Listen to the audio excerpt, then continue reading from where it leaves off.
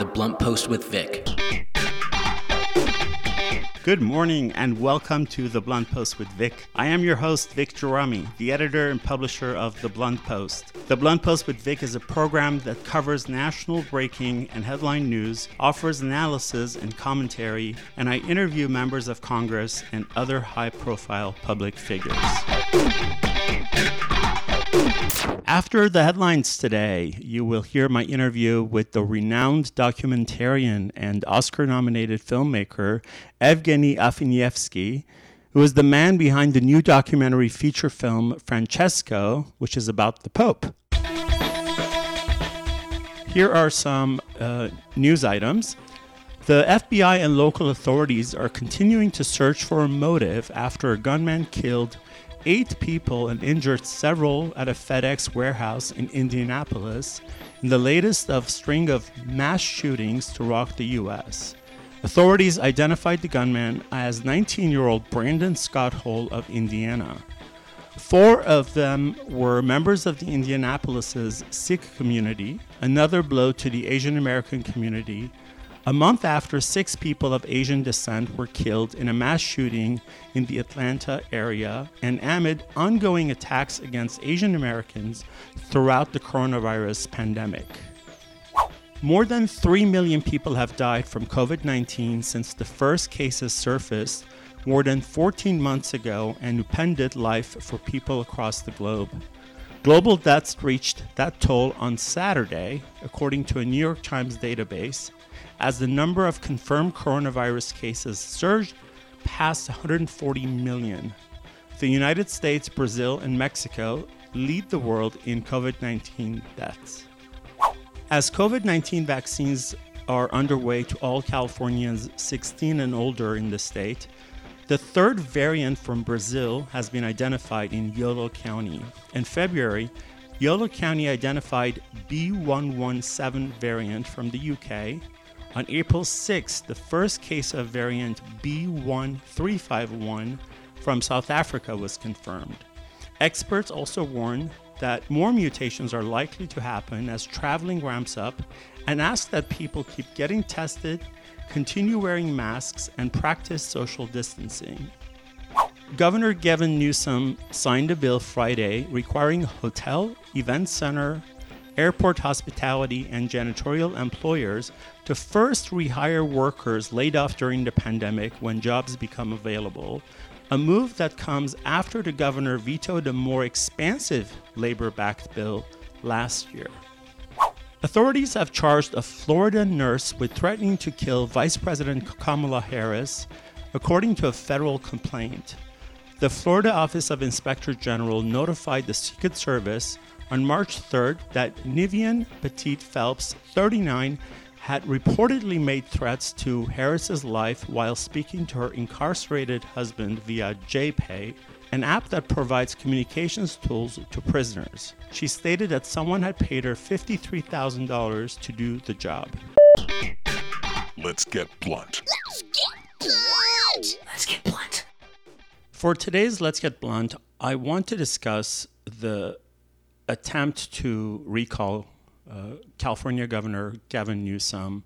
But unlike most issues that I discuss on this Let's Get Blunt segment, when I am pretty confident and firm on my stance on the issue, when it comes to this one, I'm not really sure what I think yet, at least not completely. I think the jury is still out because in some ways I think Governor Newsom has done a really good job, especially considering the circumstances. And then I also am blunt enough to tell you and some of the things that I think could have been done much better. Now, let's bear in mind that California is the world's 5th largest economy. And there are 40 million plus people living in California. So it's larger than many, many, many nations around the world. So it's not an easy job to be the governor of California. Now, let's first address some of the big reasons why people want him recalled. Now, just to start, let me tell you that 2.1 million signatures have been gathered, surpassing the 1.5 million needed to put this recall on the ballot. And according to statistics, a third of this 2.1 million, a third of them are either registered Democrats or people who don't identify with a political party. So just something to think about as you are processing this. Now, one of the big things that came up in the last year since the onset of the pandemic is when Governor Newsom went to this party at this Michelin 3 restaurant, French Laundry in the Bay Area, with some friends and lobbyists, and they weren't wearing masks, and they were indoors. First, the response was that, oh no, this was a party that was outdoors, but then photos showed up that showed it was indoors, and the governor himself was not wearing a mask. And of course, he's taken ownership, he's completely apologized for it, and all of that. So that was a big thing. The second thing, which I think is a lot more important, is how dysfunctional EDD, the Employment Development Department, not only was last year, but still is.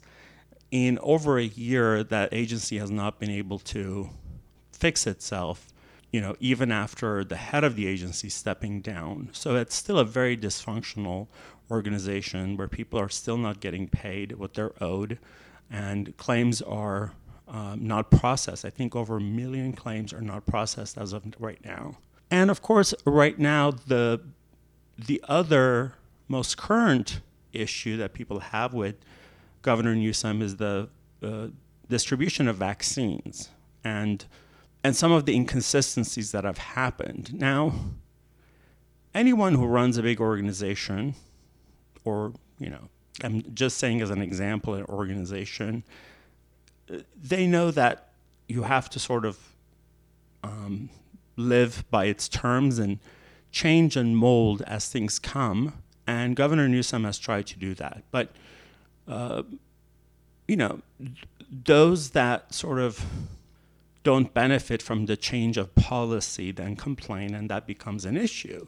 So I don't know how much of that is really valid, because you cannot make everyone happy all of the time. So Governor Newsom and no one can make everyone happy, every person, every citizen, every agency, every organization, every lobbying group and association and labor union, etc.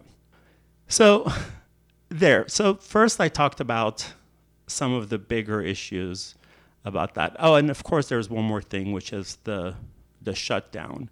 A lot of businesses, especially mid-sized and small businesses, feel that Governor Newsom was a little too strict on shutting down businesses, not allowing them to reopen sooner, and that affected them. Of course, there were a lot of casualties, which is very unfortunate. But my thinking is, what would have happened if he had been a little more cavalier and more people had died? Then he would have been held responsible for those deaths and the catastrophe that would have been. So he had a choice to make, and that was to really keep it safe and keep it strict, which of course upset a lot of business owners, or to be like some of the states in the South that were very loosey-goosey and they ended up paying for it. So those are the main issues that people hold against him and want him recalled. Now, whenever this whole subject of recall comes up, I think about when Governor Gray Davis was recalled in 2003. He was a Democratic governor of California. He was he was loved, and they, there was this fake electricity. Well, it wasn't a fake electricity issue. What it was they withheld power from California, and later it came out in taped telephone conversations that was a deliberate thing that they did to weaken him and to damage his credibility, which ended up in his recall. And of course, Arnold Schwarzenegger became our governor. And people talked about how Gray Davis was a good potential candidate for presidency, and Republicans wanted him out of the way and not let him go any further. And I wonder if that's something that's playing here too with Gavin Newsom.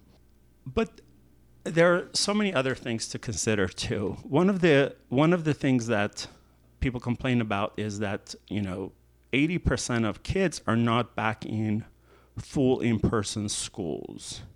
But what would happen if Governor Newsom allowed that to happen and the new mutations caused a lot of these kids to become sick and, God forbid, die? What would be the consequences, and how much will we hold him accountable for that?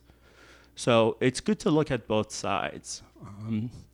A lot of the decisions is made for schools or regarding schools have come from the California Teachers Association. So, we expect them to go to experts for this, and he has. We have to keep that in mind. And also remember that Governor Newsom, since 2019, when he took to office, he's been a target of 6 recall attempts. Of course, none of them have made it to the ballot. This is the first one. But so it's nothing new, or people trying to recall him, or other governors and other public officials. It's done all the time. So it just brings me back to the fact that I think the jury is still out for me, and I do acknowledge and I understand some of his shortcomings, especially with the dysfunction of EDD. I think for me, that's the most important thing, that he wasn't able to really address that, and it's still happening. But now, if I had to vote today to either keep him or vote for another governor, I would keep Governor Newsom. I think he's done a lot good for California than not. He's not perfect. He's never claimed to be. He's taken ownership of his mistakes, but we just have to wait and see. So that's it. There you have it. There is my Let's Get Blunt. Let's get blunt.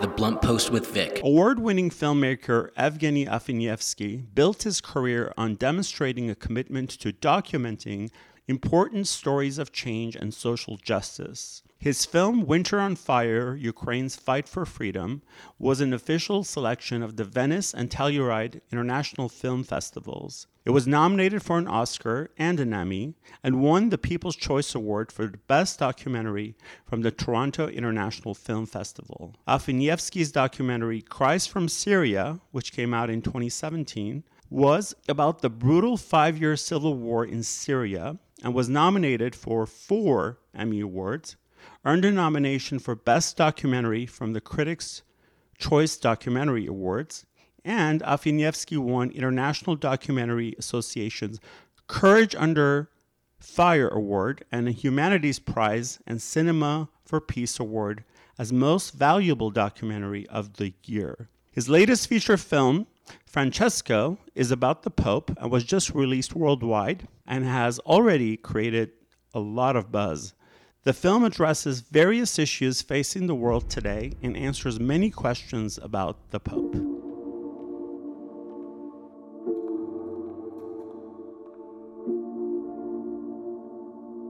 This is a man who's opened his heart to the hearts of all of humanity. This is a man who cries with humanity, who laughs with humanity, who suffers with humanity. This is Pope Francis. La humanidad vive una crisis.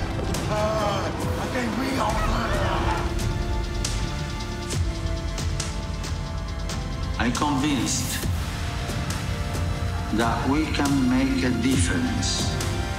I'm sure.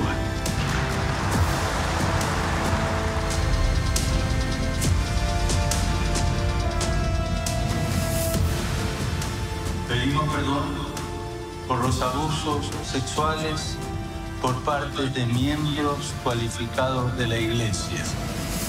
We sat across from each other, and he said, Juan Carlos, the first thing I want to tell you is that I apologize for the pain that the church has caused you.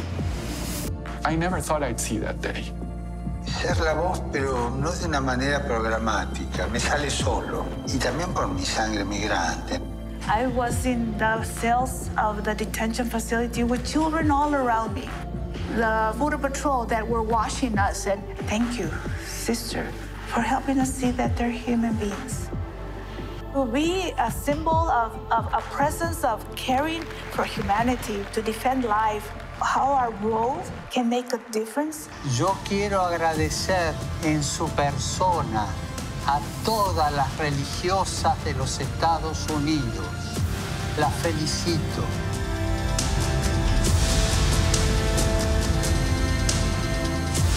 I think God made him experience what people experience.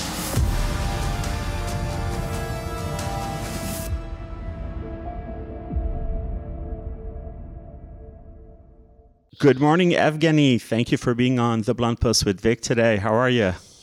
I am good. Thank you for having me. Well, it's my pleasure, and I'm so excited. Congrats on your film, Francesco. Thank you. I know that it's been a passion project. You've been working on it for several years now, so it's finally here for U.S. audiences. It's actually available on a world scale already, because since Sunday it is running on Discovery Plus and many other countries, not only in the United States. So the audience across the globe can witness this amazing man and basically witnessing so much human gestures he's doing for us, for human beings. Absolutely. Let me ask you this. Now that it's done, and, as I've sort of, just for disclosure, you and I are friends, so I've known you. I've been working on this for years, going back and forth to Europe many, many times. How does it feel for this sort of giving birth to this child, this artwork of yours? You know what? It's amazing that I can finally share it with the audiences. It's a project of my passion that I dedicated 3 last years. It's over 3 years, actually. Right. And I think it is amazing feeling that I can share it with the audiences, that the gestures that Francis is doing for this world can be shared with the audience, that audience can be inspired by these gestures to do good, specifically in these days of pandemic. But I think for me as the filmmaker, as somebody who created this call for action, it's still a lot of work to continue, because the idea of this movie is to open wide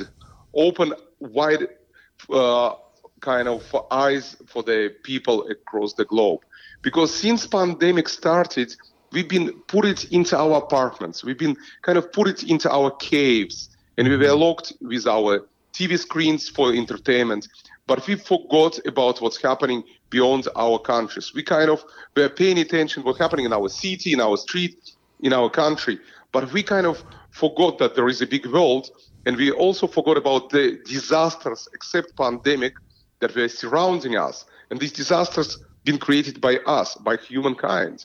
And we're talking about climate change, to refugee and migration crisis. We're talking about war conflicts, to genocides and holocausts. We are talking about all the abuse, sexual abuse, and abuse of power. It's all us, human beings, who create it. And I think, yeah. Yeah, and you address all of those in the film, and I should say the Pope also addresses all of those topics in the film. In fact, I was, I guess surprised is not the right word, but maybe delighted to see that climate crisis and climate change and the catastrophe of it was the first thing that you tackle in the film. But I think climate change is the very pressing and hard subject for us in today's world, because if people don't understand, when we're talking about pro-life issue, our life depends on the climate change. The more pollution we have, the more cancer and asthma we will have, and the more short life we will have to ourselves and to the future generation. So people don't understand that we created the genocide to the climate change. We created this genocide to the Mother Earth, to the planet.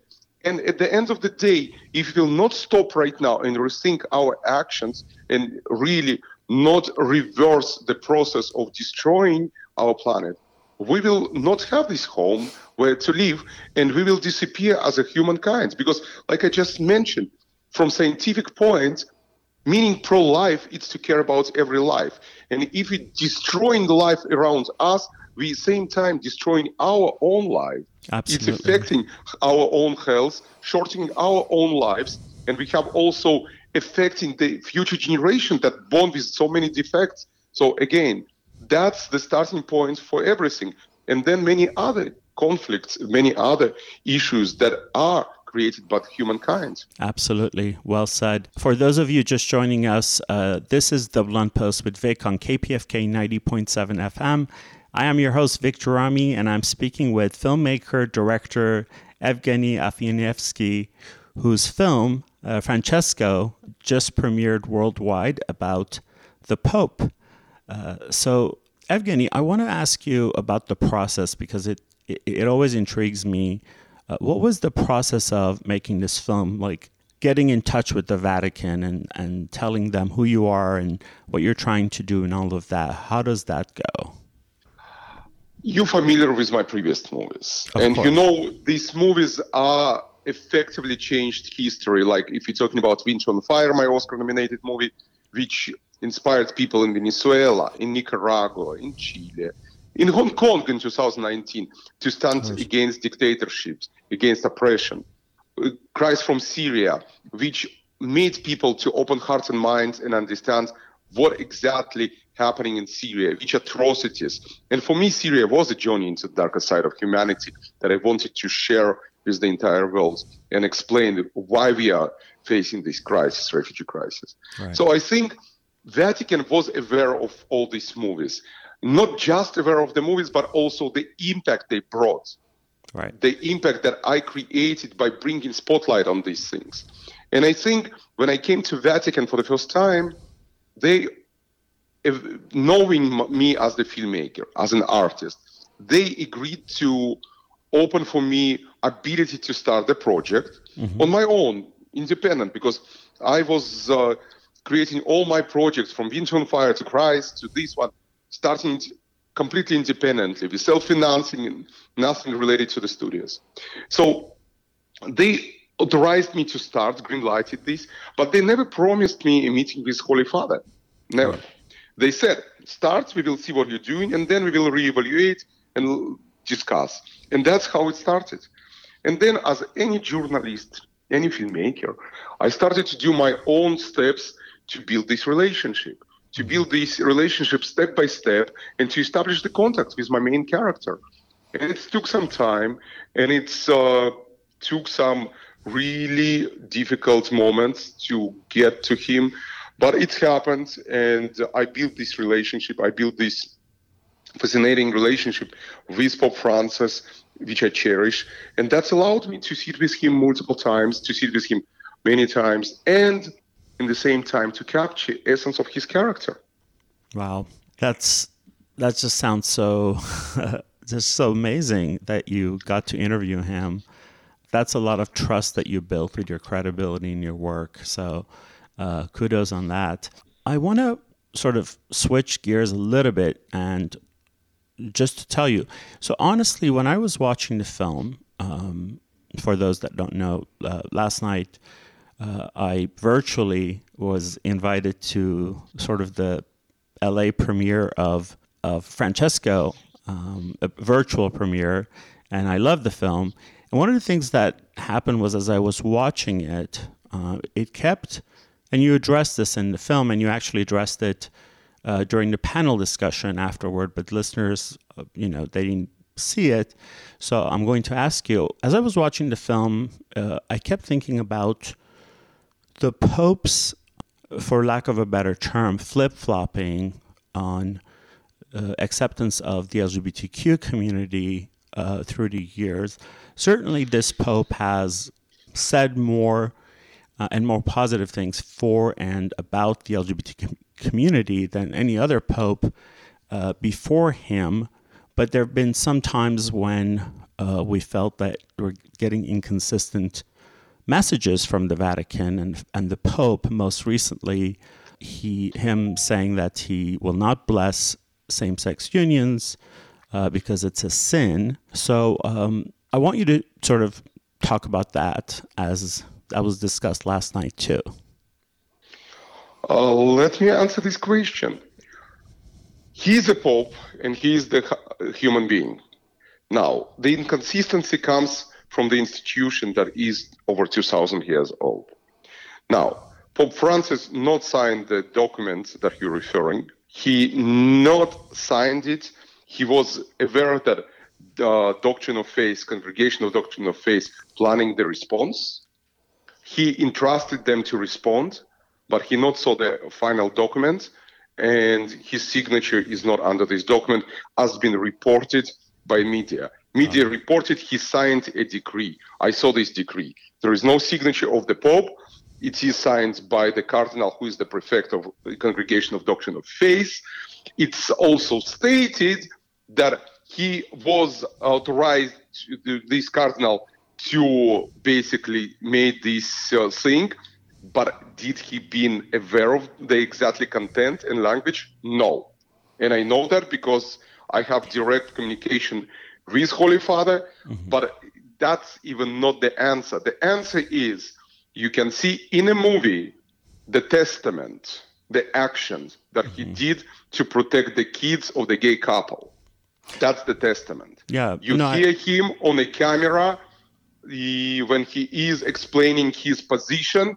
And as we already know, that when the movie premiered in October in Rome, it was a lot of misinformation also spread by the media, because not many people had the chance to see the movie, and media took advantage of that. So luckily right now, the entire world can see and hear exactly what Pope said. Yeah. He's not trying to change the doctrine these days. He's trying to prevent any type of discrimination of any human being. Now, is he ally to the gay community? Yes, he is. And the biggest evidence is in the movie. Another evidence that I can tell you, Juan Carlos Cruz, whom you saw in the movie, yes, who explaining everything about himself and his sexuality. And in the same time, 2 days ago, breaking news, Juan Carlos Cruz been appointed to the Vatican Commission of Protection of Minors, and he's openly gay. Yeah. And he appointed by Holy Father. Yeah. Another situation, because of the major pressure, I stated this already many times, the pressure that media pushed on me, I openly said, yes, it is important subject, and it is important subject for me personally, and I am openly gay and I am openly Jew, and I still did this movie about fascinating person who calls Pope Francis. And that's another testament to his ability to protect us, gay community.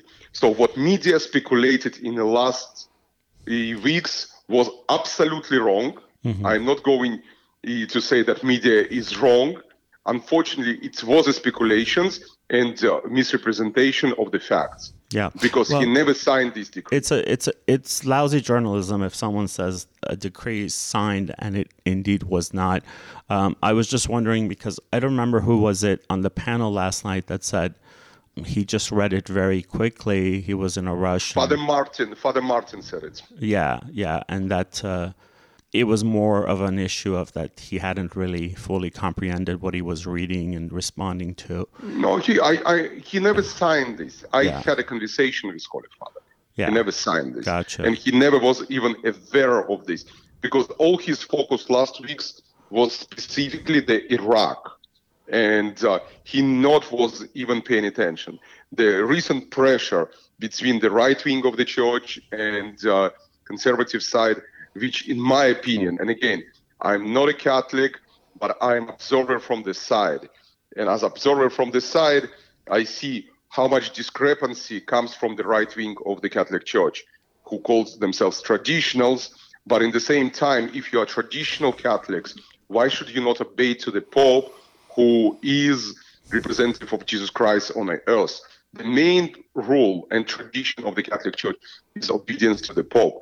And I somehow not see this from the Catholics who are calling themselves traditional. So, wait, are we talking about specifically saying one thing and doing another thing, or we truly need to follow tradition? So I suggest that they should follow their own tradition and stay on their own word. Yeah, one of the similarities I see, and not to compare them, is when President Obama came to, became president in early 2009, and there were so many different things that he needed to address, one of them being a lot of discriminatory laws that had been enacted against the LGBT community. And of course, some of us activists, we wanted them done, quickly.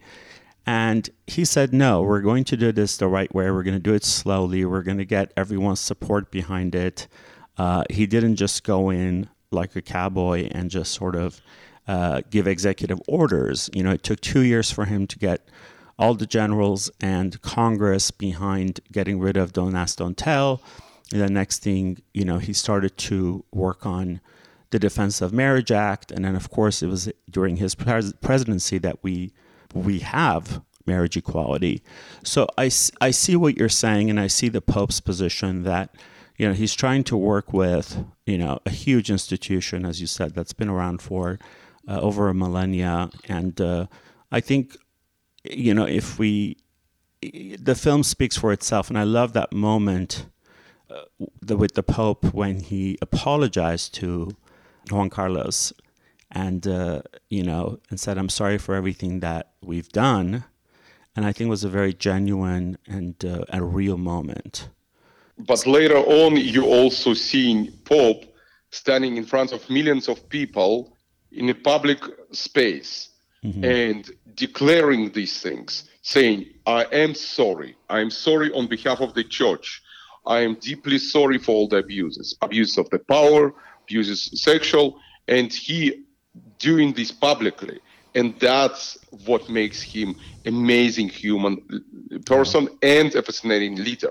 Yeah. And as you saw, before apologized to Juan Carlos, he apologized in a public letter that he committed mistake addressing to the bishops, and it was read to the media. So he is not afraid to admit mistakes and immediately fix them. And that's what true leadership should be doing. Yeah. Not just blame others, not to point fingers how many people are doing these days, but to recognize wrongdoing, recognize the mistakes, learn, and then to make change, necessary change. And it relates also to us humans, because all the disasters that we're seeing in a movie related specifically to us recognizing them and then admitting the mistake and then fixing it.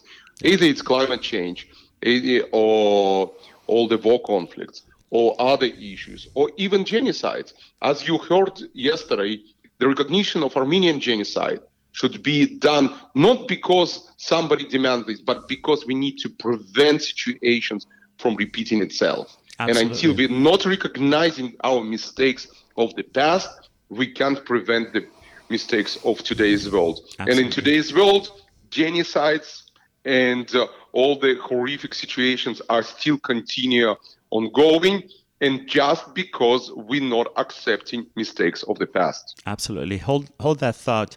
Those of us just tuning in, this is The Blunt Post with Vic on KPFK 90.7 FM. I am your host, Vic Gerami, and I am speaking with Oscar-nominated filmmaker, director Evgeny Afineevsky, whose film Francesco is making a big, big impression on worldwide audiences. Talking to Evgeny about Francesco and related matters, about the Pope. So, Evgeny, before this, you brought up the Armenian genocide, and I was so pleased that you included the Pope's visit to Armenia and to Tsetsernagabert, which is the Armenian Genocide Memorial in Yerevan, the capital. It was really important. I remember for the 1,700-year anniversary of Christianity in Armenia, Pope John Paul II went to Armenia, and that was a big deal. But this Pope has definitely recognized the genocide over and over again. He grew up in Argentina, where there's a large Armenian community that are genocide survivors. So I really enjoyed that. Tell me what led you to include that part. What led me to include that part? I will tell you. It's the first genocide of 20th century, and it was important to include it because Pope openly, despite all the consequences, recognized this, like I just said, not because it is just important to please somebody. It's important to recognize this in the memory of the people who is no longer with us. And it's important to recognize this in order to avoid mistakes that we as humans repeating over and over. And we just spoke that he, as the humble leader and human being, he recognizing mistakes and immediately fixing them. And that's what we as human beings who creating all the disasters over and over and destroying ourselves, victimizing ourselves, we need to start to recognize our mistakes in order to prevent them from happening. And exactly the same thing was said in the movie, that in order to stop all what's happening right now, we need to recognize this. We need to recognize that that was the genocide. And then we can continue genocides of today's world. Absolutely. Let me ask you this, and I think this is another thing that baffled me, and as I was watching the film, it was sort of in the back of my head. Now, as you know, last year, September 27th, countries of Azerbaijan and Turkey orchestrated this genocidal attack and ethnic cleansing against Armenians of Artsakh, or also known as Nagorno-Karabakh, something that for various reasons, many nations and organizations and world political bodies, whether it's EU, Council of Europe, UN, etc., there was no noise, there was no intervention, if you will. Of course, President of Turkey, Erdogan, is pals with Trump, and at the time, Trump administration didn't do anything. They probably even greenlit the whole thing. And a lot of people looked to the Pope to say something about it. And his silence, aside from just one time he said that he prays for the situation in Nagorno-Karabakh, which was very generic, he was very quiet about it. And I know that a lot of activists tried to get some sort of a statement, hoping that if he says something, something will change. And of course, 4,000 plus Armenians were massacred in 44 days. Azerbaijan and Turkey brought in Syrian, Libyan, Pakistani mercenaries and ISIS to do the killings. Why do you think, and I should include one more thing too, we later, and this is verified, it's not rumor or hearsay, we later found out, which was probably about a couple of months ago, that President of Azerbaijan, Aliyev, had made an unscheduled visit to the Vatican last February before the attack, and that he donated over $2 million for what they called restorations to the Sistine Chapel. So people started thinking, is there a connection for Pope's silence about this? So I'm wondering what you think of that. First of all, I don't remember anything about trip because it's not was in any official things. I don't remember about that at all. I don't think it was official. It was a kind of a surprise trip. Yeah, but you can't make, again, it's maybe speculations of the media as well, because I saw how different speculative messages were posted on the media. Well, no, the picture, they actually met. I verified it, and they actually took a photo too.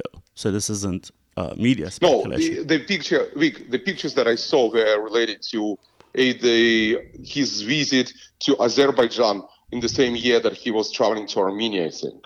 And no. I remember that the pictures that I saw circulated in the media were related to really, really past. No. I'm not talking about that at all. I'm talking about President and First Lady of Azerbaijan were at the Vatican. We're at the Vatican in February of last year. Again, the thing that, and I know Vatican really good, you can't have a meeting, and I learned Vatican really good. I can meet Pope of the protocol because I'm not political leader or not government official. Right. Since I saw how media able to state that Pope signed decree and Pope not have a clue about the document, I can easily believe that there is a speculation that not related to truth. It's possible. Again, I can't state this 100% because I can investigate this, but I do know it's 100% assurance that if the government official will come to Vatican on the official trip or non-official trip, it's still treated only under protocol. It can't be off protocol. And it means he either meeting with number one, who is Pope, or he meets with number two, who is Secretary of State, Cardinal Parolin.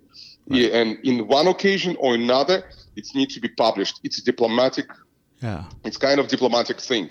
Like, for example, yesterday was a visit of minister of something from Ukraine, and it is in the internal news of Vatican. Mm-hmm. You can't hide the fact that leader of one country will come. Vatican is very, very transparent in these days. Well, no, there was no reason to hide it, and Azerbaijan's president going to the Vatican, there's no crime there. We're just saying that the donation and his silence.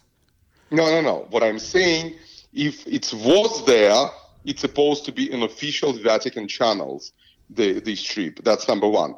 Number two, as the private person, he can donate the restoration of a chapel, and it's not related to Francis. Francis not related to Sixtine Chapel and restoration of the Vatican things, because I know how many people donating every year different types of the money grants to Vatican Library, to, let's say, to, I'm not trying to defend, but I'm just trying still to divide media, Vatican, and Pope. But you do understand that technically, of course, people can donate to this and that, but we also know that those loopholes, and I'm not saying this is what happened, I'm just asking for your opinion, but people do use those kinds of loopholes to say, well, I'm a private citizen and this is done as a benevolent humanitarian thing, this and that. But I guess ultimately, we can't prove whether that was like a hush money or anything like that. But ultimately, I think the question becomes for the Pope to know what genocide is, and certainly knowing about the Armenian genocide, that this time around, why was he quiet about it? I will tell you something. On the 15th of February, I was with Pope Francis, this year actually.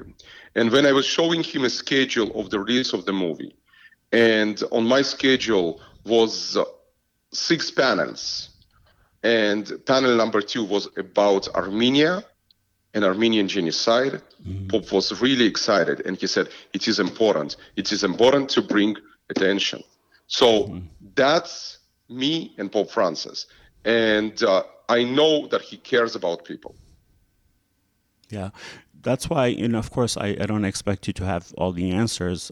It's just as someone so close to him and someone that has a great view of this, was just wondering what your impression was of that. So, and I'm glad that you told me about your last meeting with him and what he said.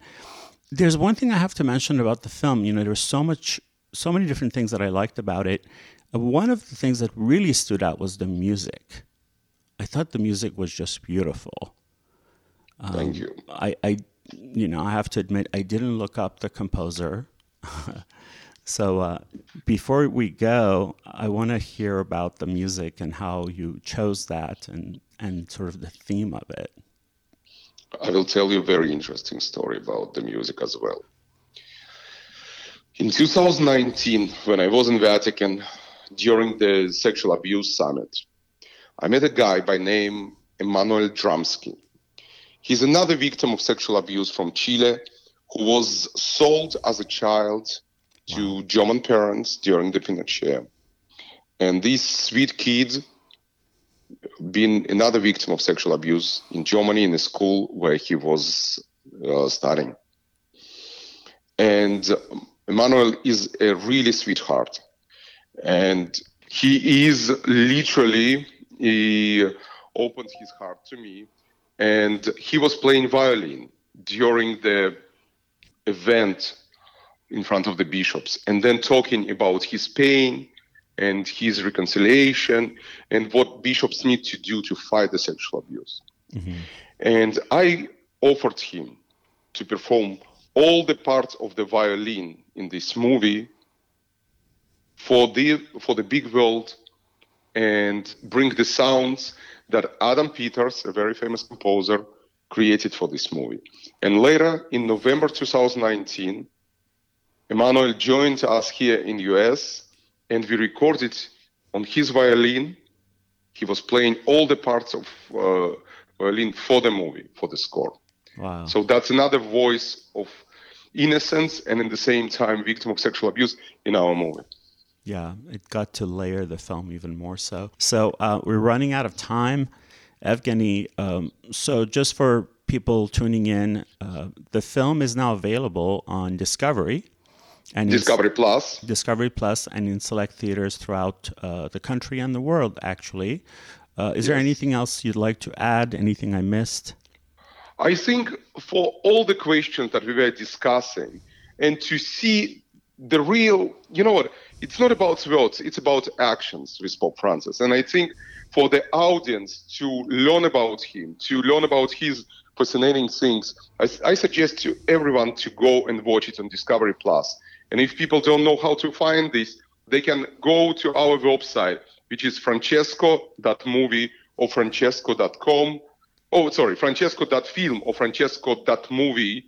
And they can find everything on our film there. So it's again, francesco.film or francesco.movie. And they can find everything, where the movie plays, how they can watch it, and how they can learn about our initiatives. Watch our panels. Same panel that you just watched yesterday will be available on our website next week, next Friday. And many other panels, including a panel on Armenia, will be there in a few weeks. So again, just tune to our website for all the news, all updates, all the fascinating stuff that we do in with Pope Francis, all the initiatives, human initiatives that we're doing. And in the same time, they can find out where they can watch the movie. Fantastic. It's such an important film. It's a must-see for all of us. We have to watch before we can have opinions. It's very poignant. It's very intimate. And it's just beautiful. Thank you, Evgeny, for being on the show. And I'm not going to say good luck to you or break a leg because you don't need it. Thank you so much. Thank you, Vic. Thank you. That was filmmaker Evgeny Afineevsky, of course, the director behind the new film about the Pope, Francesco, a film that I enjoyed watching very much. It's entertaining, but it's also such an important film. Evgeny, thank you so much for being on The Blunt Post with Vic today. The Blunt Post with Vic. I have 3 tweets to read to you about the Indianapolis shooting. The first one is from Bishop Talbert Swan. He wrote, "The mass murdering FedEx terrorist was a 19-year-old white boy named Brandon Scott Hole. We knew he was white because the media called him a gunman and a shooter, not a murderer or a terrorist, and because of the test used to determine whether to release his picture." The second one is from Carmine Sabia, and it says, "The FBI knew of the FedEx shooter because a family member reported him. The FBI closed the case. How many times do we see this?" The last tweet is from Marjorie Owens, who wrote, I really don't care who the shooter is. In America, they're a dime a dozen. Rest in peace to those killed while just doing their jobs. If you don't believe in stricter gun laws, F you.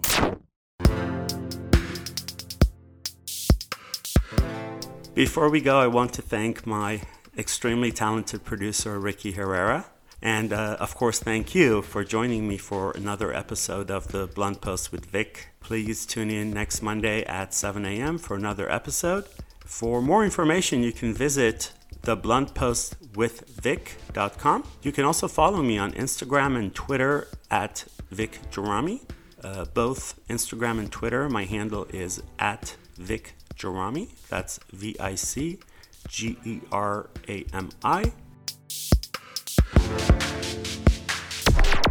The Blunt Post with Vic.